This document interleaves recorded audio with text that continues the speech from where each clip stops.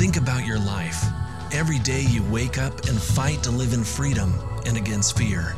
But Christ has already won the battle for our freedom. We didn't earn it. The battle was won when Jesus died on the cross. We don't deserve it. He gives us grace because of His great love for us. And our freedom was secured when Christ rose from the dead. The grace of God gives us freedom. Freedom from sin, freedom to live the life He calls us to. We aren't saved by trying harder. We aren't saved by trying to be good. Only Jesus can save us and set us free. So enjoy God's gift of grace in your life. Be at peace and live in freedom. Ladies and gentlemen, we have a signed contract for the Richmond Rosenberg campus.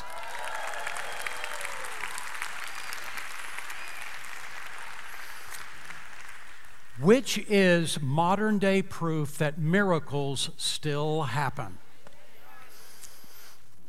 It takes between 6 to 8 months to build out the interior of that building. And so by the time we would get it built out, it would already be summer. And we have decided we don't want to launch a campus during the summer when so many people are gone. So the launch date for the Richmond Rosenberg campus will be Sunday, August 23. We picked August 23 because school will be back and people will be back engaged, and that will be the soft launch of the Richmond Rosenberg campus. And then the grand opening will be on September the 13th, 3 weeks later. So why is there a gap between the soft launch and what is called the hard launch, grand opening of the campus? It's to get the bugs out. Not real bugs, but the bugs out of the sound system, and which pretty much you never can do that, but the bugs out of the whole system of everything. It takes usually about 3 weeks to get that done. And so the grand opening is going to be on September the 13th. But what we're going to be doing is from the spring all the way to August, we're going to be having special events that take place so that you can invite friends to come and they can learn more about Sugar Creek, and it can sort of be a prelude to the beginning of the campus. What we'd love for you to do is come to the lunch that is for those who have already decided we are all in on Richmond Rosenberg campus, or we still have an interest on the Richmond Rosenberg campus and we'd like more information. We would love those two groups to come to a special lunch that is going to happen 1 month from now on November the 17th, so that you can come and get all the information and all the special dates and all that stuff, all your questions answered as we now begin to ramp up. It's just 10 months away, so while we begin to ramp up, it will give you the opportunity to get more information. Now, coupled with the signed contract is the Houston Astros going to the World Series again.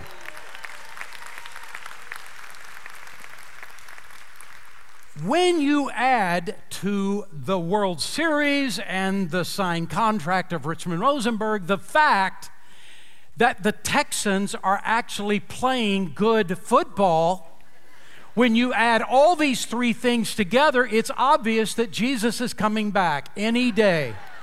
These are the signs of the coming of Jesus. I want to share with you a true story about two brothers in Budapest, Hungary, who were living as the most impoverished people you can imagine, eating food out of garbage cans and living in a cave, to becoming two of the wealthiest, among the wealthiest of all the people in Europe. And between being totally impoverished and having all this wealth was 24 hours. Only 24 hours.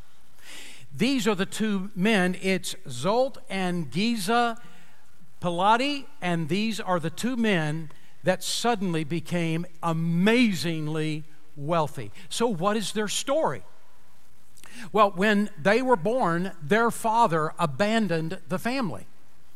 And when they became grade school kids' ages, their mother actually abandoned them. In fact, their mother drove them to Budapest in a car and let them out and said, I hope everything turns out okay, and never saw these two boys ever again. And they never saw her, obviously.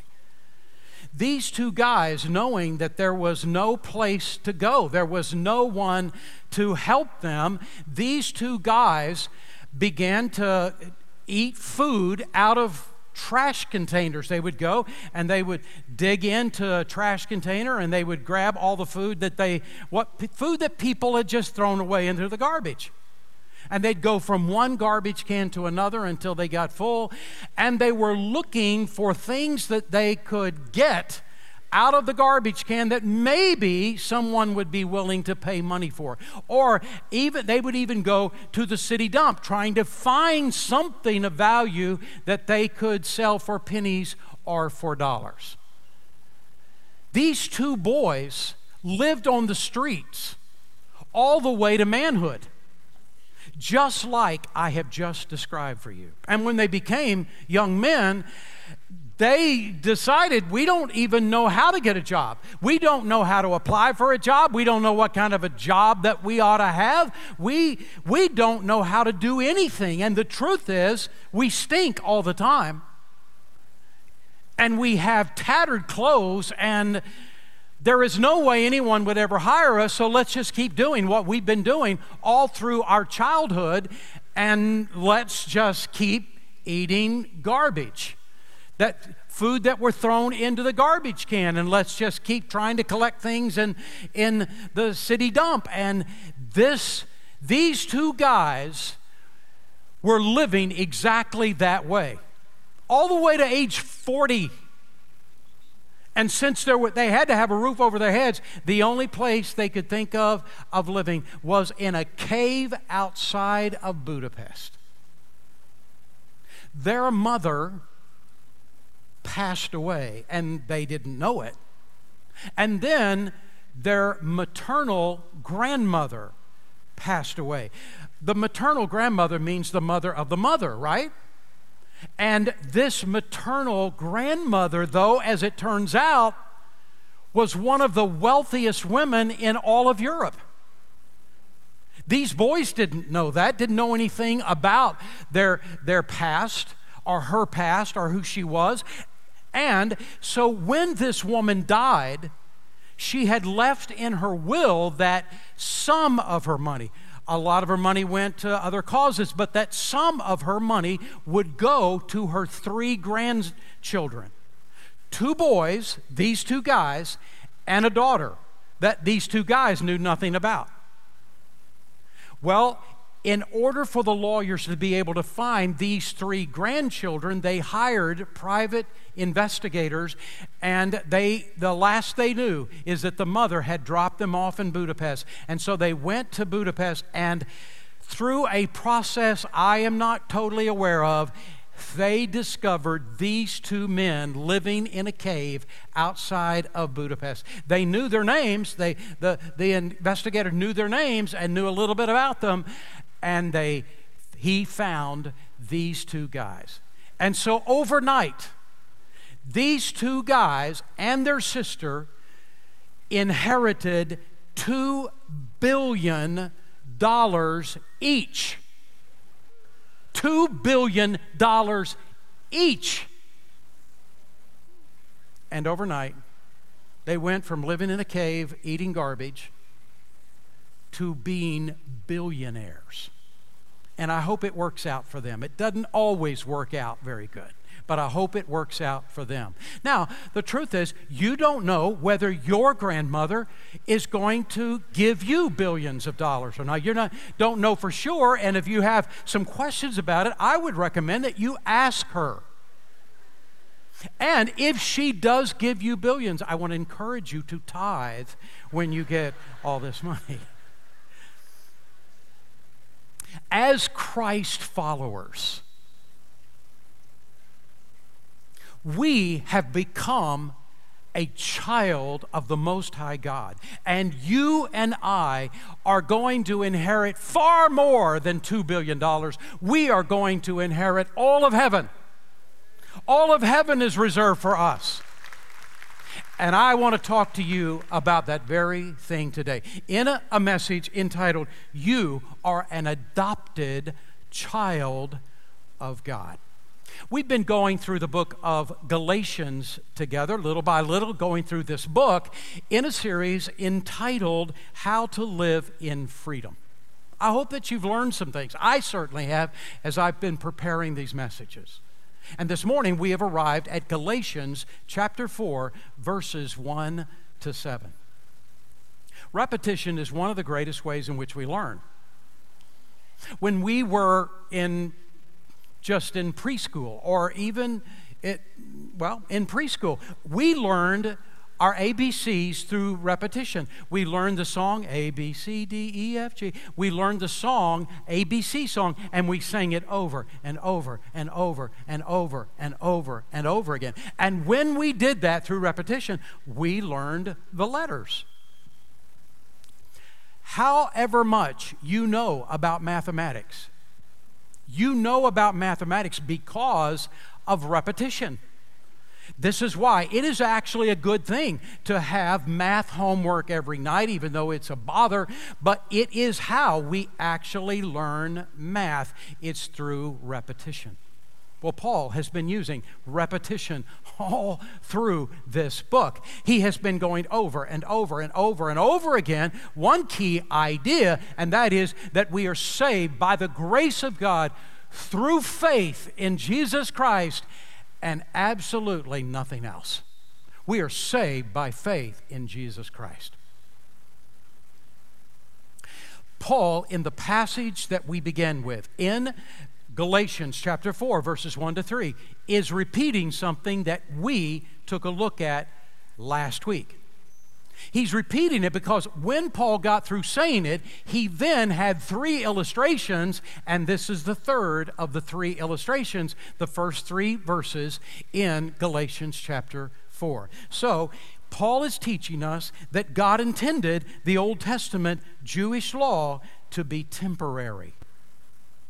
This is what Galatians 4, 1 to 3 is talking about. So listen to what it says. What I am saying is that as long as the heir is a child, he is no different from a slave, although he owns the whole estate.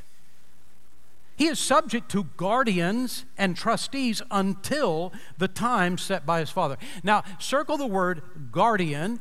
That's one of the 2 key words. And circle the word until. That is the second key word that ties it back to what we talked about last week.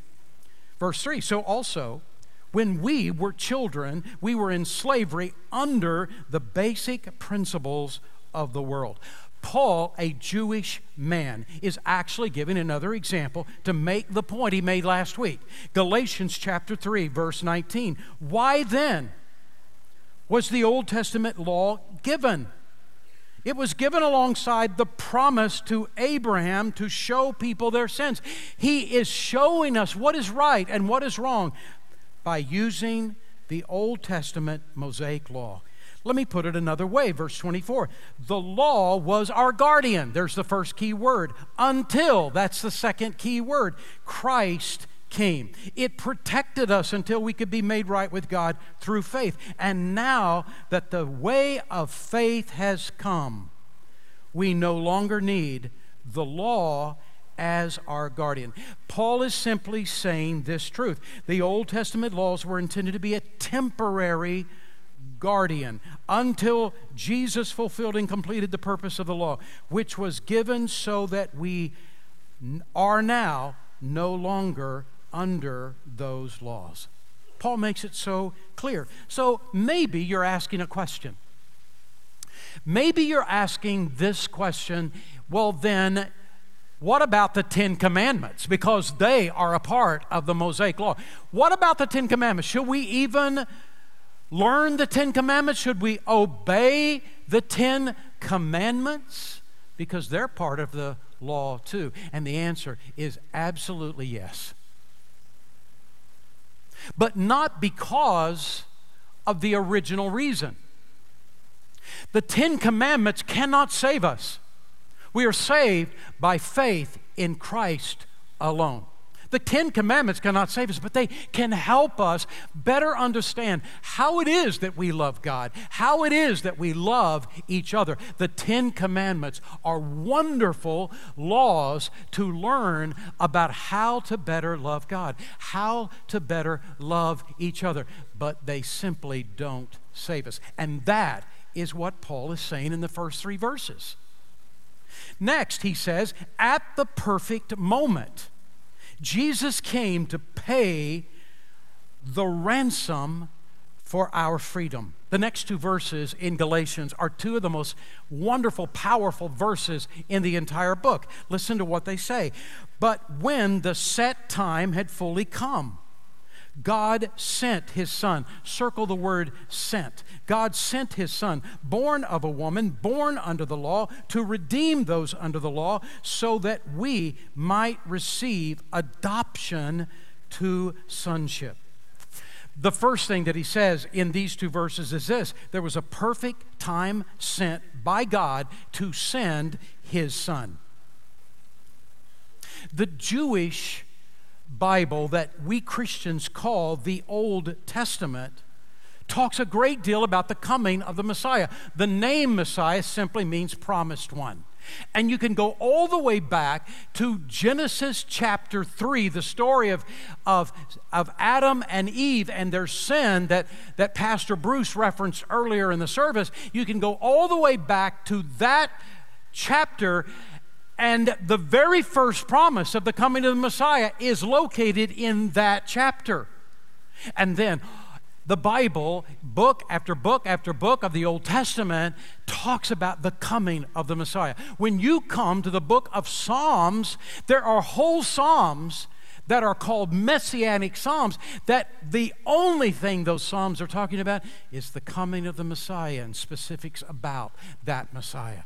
But during the time of the prophets, those last books in the Old Testament, during the time of the prophets, there was an explosion of prophecies that are so elaborate, so distinct, so minute in what they say about the coming of the Messiah.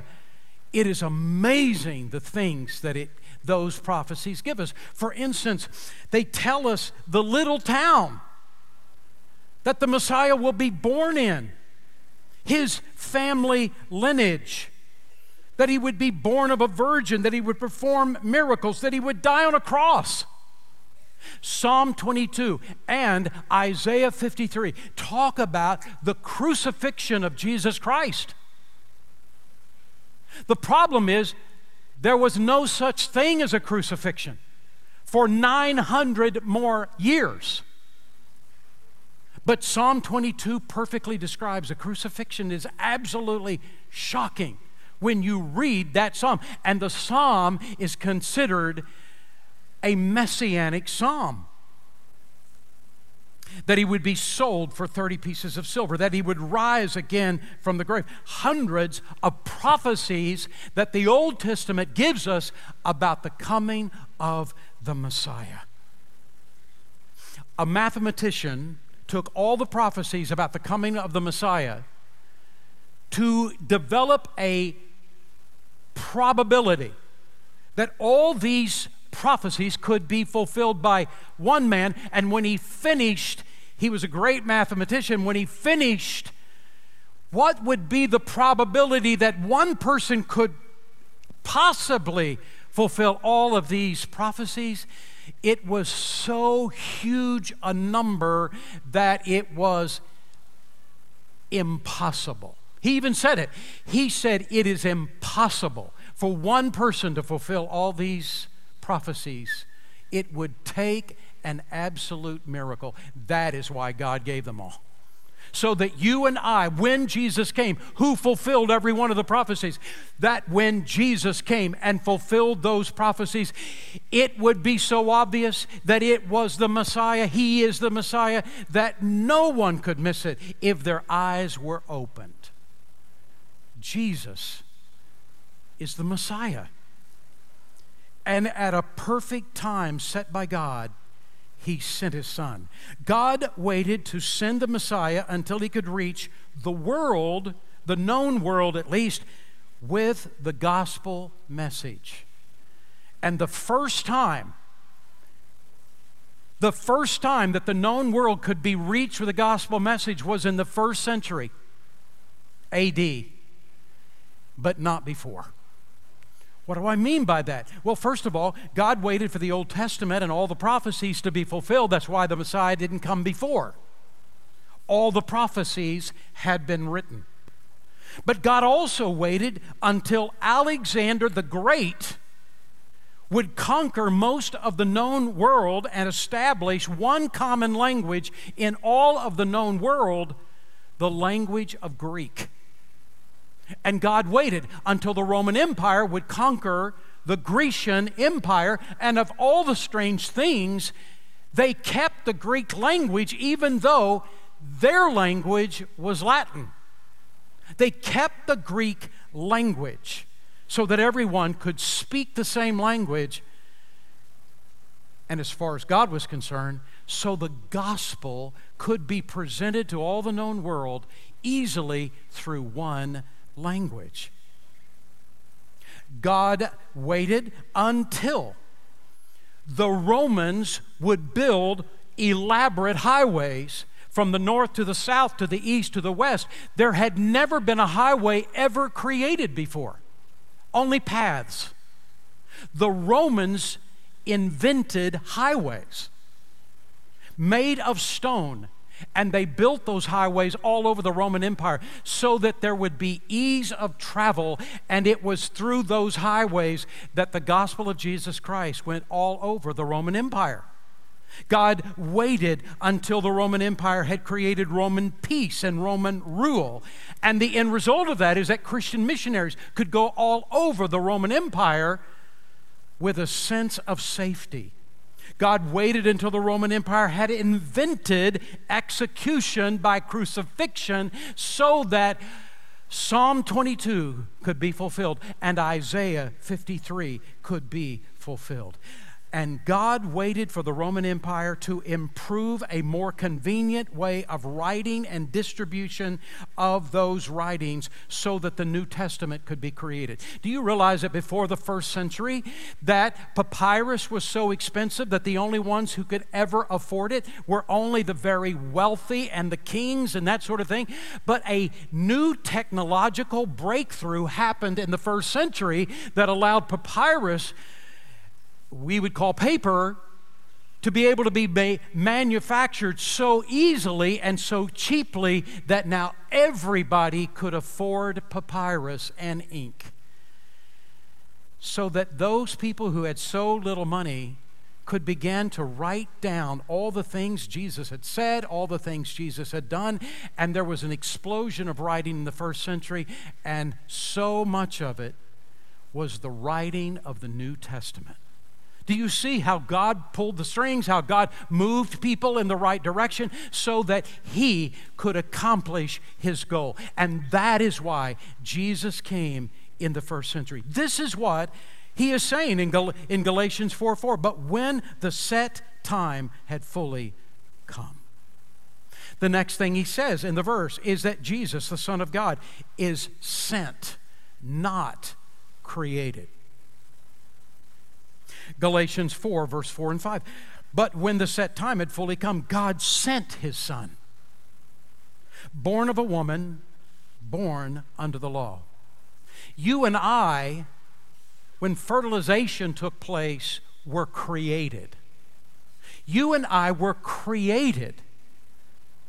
But He doesn't use those terms when it comes to Jesus. He wasn't created, He was sent. And what it suggests is that Jesus already existed before the baby in Bethlehem. Listen to what the Bible says about Jesus. John chapter 1 and verse 1. In the beginning was the Word, capital W-O-R-D. And the Word was with God, and the Word was God.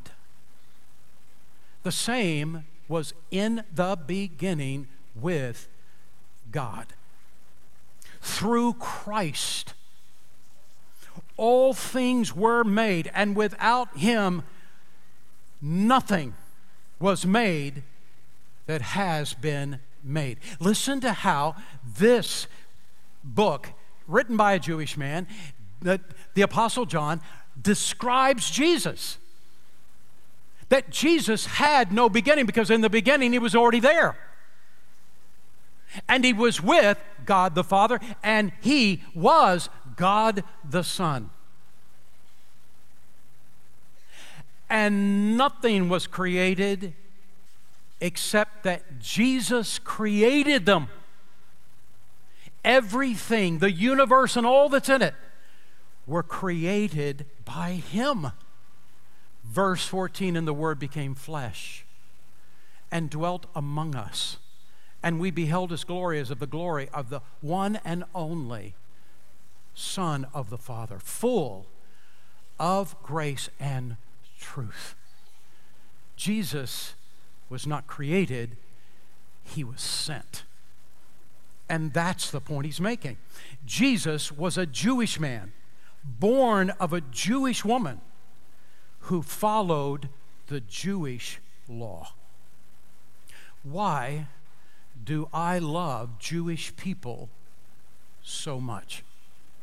I've shared this with you several times over my 17 years as your pastor. Why do I love Jewish people so much? The first reason is because my mother and father loved Jewish people, and they taught their 3 kids to love Jewish people. My dad so many times told me how important the Jewish people are, how special they are to God, and that I was to always treat them with respect. Second of all, I love Jewish people because they are the birth people of my Lord and Savior, Jesus Christ. You say, well, but didn't the Jewish people reject Jesus as the Messiah? In first century, thousands upon thousands of Jews became Christ followers. And in fact, in the beginning, the only Christians that were Jewish Christians. But you're right. Over the last 19 centuries, the overwhelming majority of Jewish people have rejected Jesus as the Messiah. But not all Jews, because in every century there have been Jewish people who have come to believe and understand that Jesus truly was the Messiah, and they accepted Christ as their Savior. They became called Messianic Jews. And there are many Messianic Jews in America. We have Messianic Jews who are members of our church, who are Jewish by birth, but they have accepted Christ as Savior, and by choice and by faith, they have become followers of Jesus Christ. I love Jewish people because in Romans chapter 11, Paul teaches us that in the last days, thousands upon 10,000s, maybe hundreds of thousands of Jewish people in the last days will accept Jesus Christ as a personal Lord and Savior and will come to Christ by the droves. Can I tell you something? If Christians would love Jewish people, more Jewish people would come to faith in Jesus Christ. Love Jewish people. The next thing that Paul says in this passage is this: Jesus came to redeem us. Galatians 4 and 5. But when the set time had fully come, God sent His Son, born of a woman, born under the law, to redeem those under the law. What does it mean when he says redeemed, that he redeemed us? The word redeem means to liberate from an oppressive condition. 1 Peter chapter 1, verses 18 and 19 says, "For you know that it was not with perishable things, such as silver and gold, that you were redeemed from the empty way of life handed down to you from your ancestors, but with the precious blood of Christ, a lamb without blemish or defect." God sent His Son to die on the cross. By His blood, you and I have been bought back. That's what the word redeem means, to buy us back to God. You and I have been bought with the blood of Jesus Christ. He has redeemed us to Himself. How much are you worth? How much are you worth? You are worth God shedding the blood of His own Son to rescue you. That is how much God thinks of you. But there is one more thing I want you to see in the passage.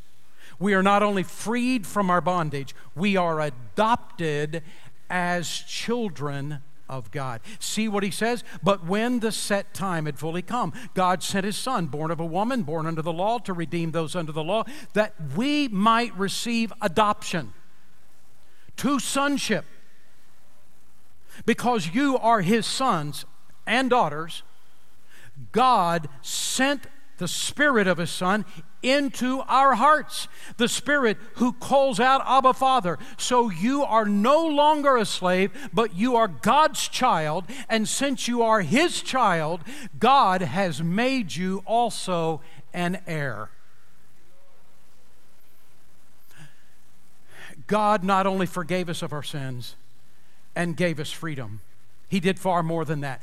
God did not stop at having mercy on us. He also gave grace to us beyond what was imaginable. God did not just make us free, He made us His children. One of the most astonishing things that are taught in the New Testament is that you and I have been adopted as children of God. We who once were dead in our sins are now alive in Christ. To be adopted into the family of God points to the fact that God didn't just save us, He chose us to be a part of His very own family. When we think of adoption in this day, we usually think of adoption of being children. And mostly, the children that are adopted as babies. This is how we think of adoption. We think of a family adopting a child, maybe a baby, because that's what happens in our culture. But in first century Roman Empire, they never adopted children. Why? Because the whole idea of adoption in first century Roman Empire was to give their estate to another person because they had no sons. And they would give their estate to another person, but they would never take the chance of adopting a child because so many children would die before they became adults. And so the only adoption in first century Roman Empire was the adoption of another adult. That adult would have to be at least age 20 before that person would be adopted by a family. In the first century, when an adoption took place, that adult that was adopted by that new father could never be disowned, even though by Roman law it was possible for a father to disown a child. But by Roman law, they could never disown an adopted child. So what does that mean? It means that an adopted son had more security in the Roman Empire in first century than a biological son. When the New Testament talks about us being part of the family of God, it only is talking about us as an adopted child. The idea of an adopted child is always presented in the concept of first century Roman law and the understanding of security. Now, here's what I want you to grasp. The Bible only talks about us as being adopted children of God. And it means then that you and I could never be disowned by God. Because it is only the understanding of first century Roman Empire that the word adoption was used. This is one, not all, but one of the reasons that we believe in the eternal security of a believer, because of the concept of adoption. Once we are adopted into the family of God, God will never disown us. Adoption in first century had many components. It was a rich family that would adopt a man from a poor family. And when that rich family would adopt a man from a poor family who was a son, but an adult son, that rich family would pay the poor family a ton of money. And if this adopted man, son, had debts, the rich family would pay off all of his debts. That rich family would give this new adopted adult son their name. And he now would be heir of all of their estate. He would be considered royalty. There was an official ceremony of that adoption. And the ceremony of that adoption would remind us of, quite honestly, a wedding in 21st century. Here's what I mean. What would happen in the ceremony is that the biological father would walk with his son down an aisle, and he would meet at the end of the aisle, he would meet the adopting father. Kind of like a dad walking his daughter down the aisle in a wedding. And he would give that son officially to the adopting father. Just like the dad walking his daughter down the aisle gives her to the man who's going to marry her. This young man would then take the name of the adopting father, and he would give up the name of his biological father. Much like what happens when a woman marries a man and she takes his name, his last name, to be hers. This adopted son can still go back and have a relationship with his biological parents. They can have dinners together, how things going. They can still have relationship, but he has taken on the name of his adopted father. And now all that the adopted father owns becomes his. There also has to be, in that formal ceremony of adoption, 7 witnesses of that adoption. So put all these things together about first century Roman Empire adoption and think about what God has done for us. God himself adopted us into his family. He paid a high price, the price of his son's own blood. And in doing so, he wiped out our debt of sin against God.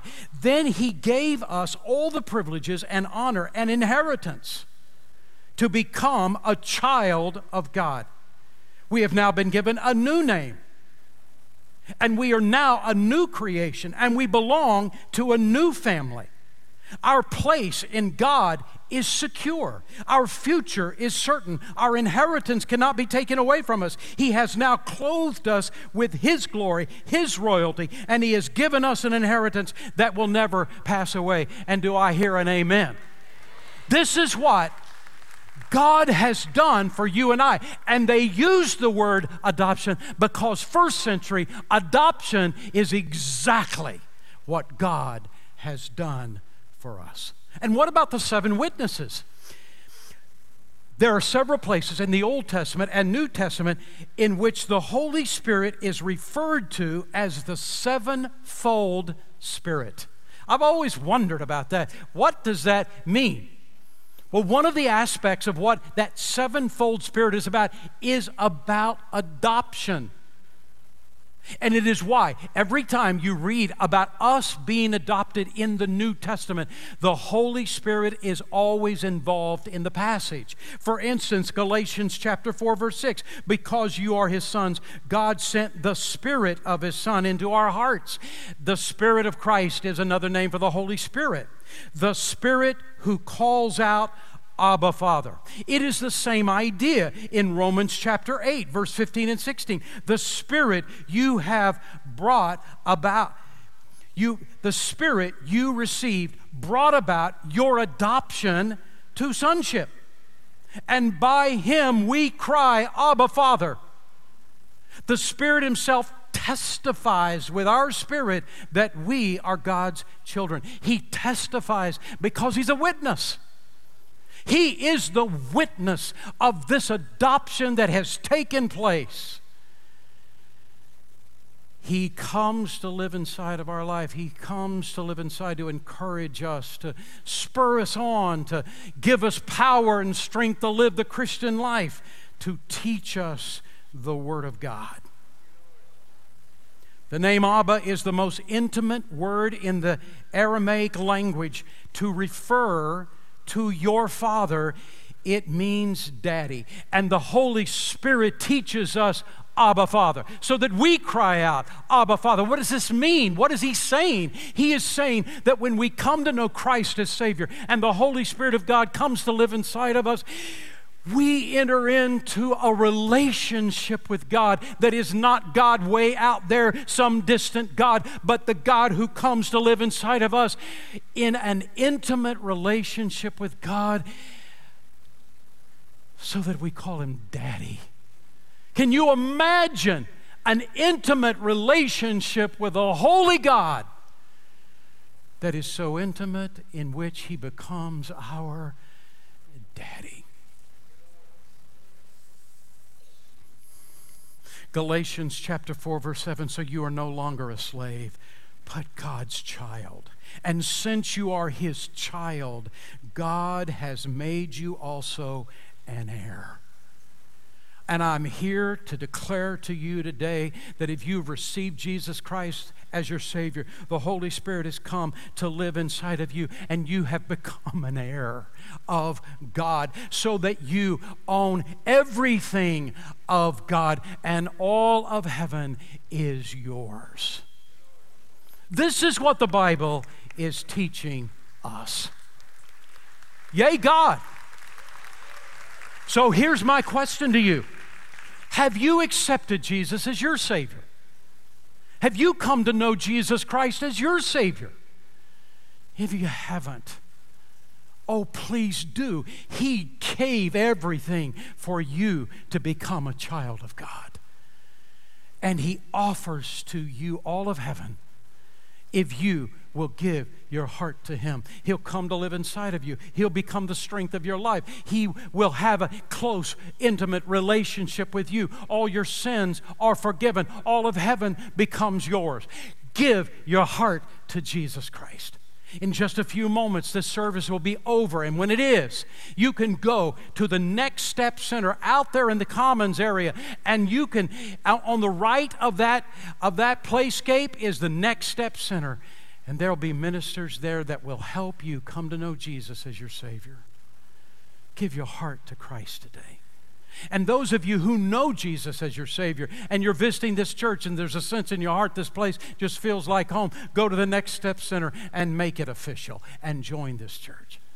But for every person in this room who knows Jesus as Savior but has grown cold in your relationship with Him, come back to Him today. You see, we can walk away from Him, but He never walks away from us. And He keeps pulling us back. Come back to Him. Come back to Him today. Let's pray together. Father, we thank You for the truth of Your Word, the amazing depth of Your Word. And oh God, how You love us and what You have done for us, saving us and forgiving us and cleansing us and cleaning us up and changing us from the inside out. And then, oh God, teaching us Your Word and building that intimate relationship with us. Oh God, we love You and we thank You for Your love for us. You've reserved all of heaven for us. We have become heirs of Almighty God. God, thank You. And Father, may many right now come to know Jesus Christ as their personal Lord and Savior. I pray in Jesus' name, amen.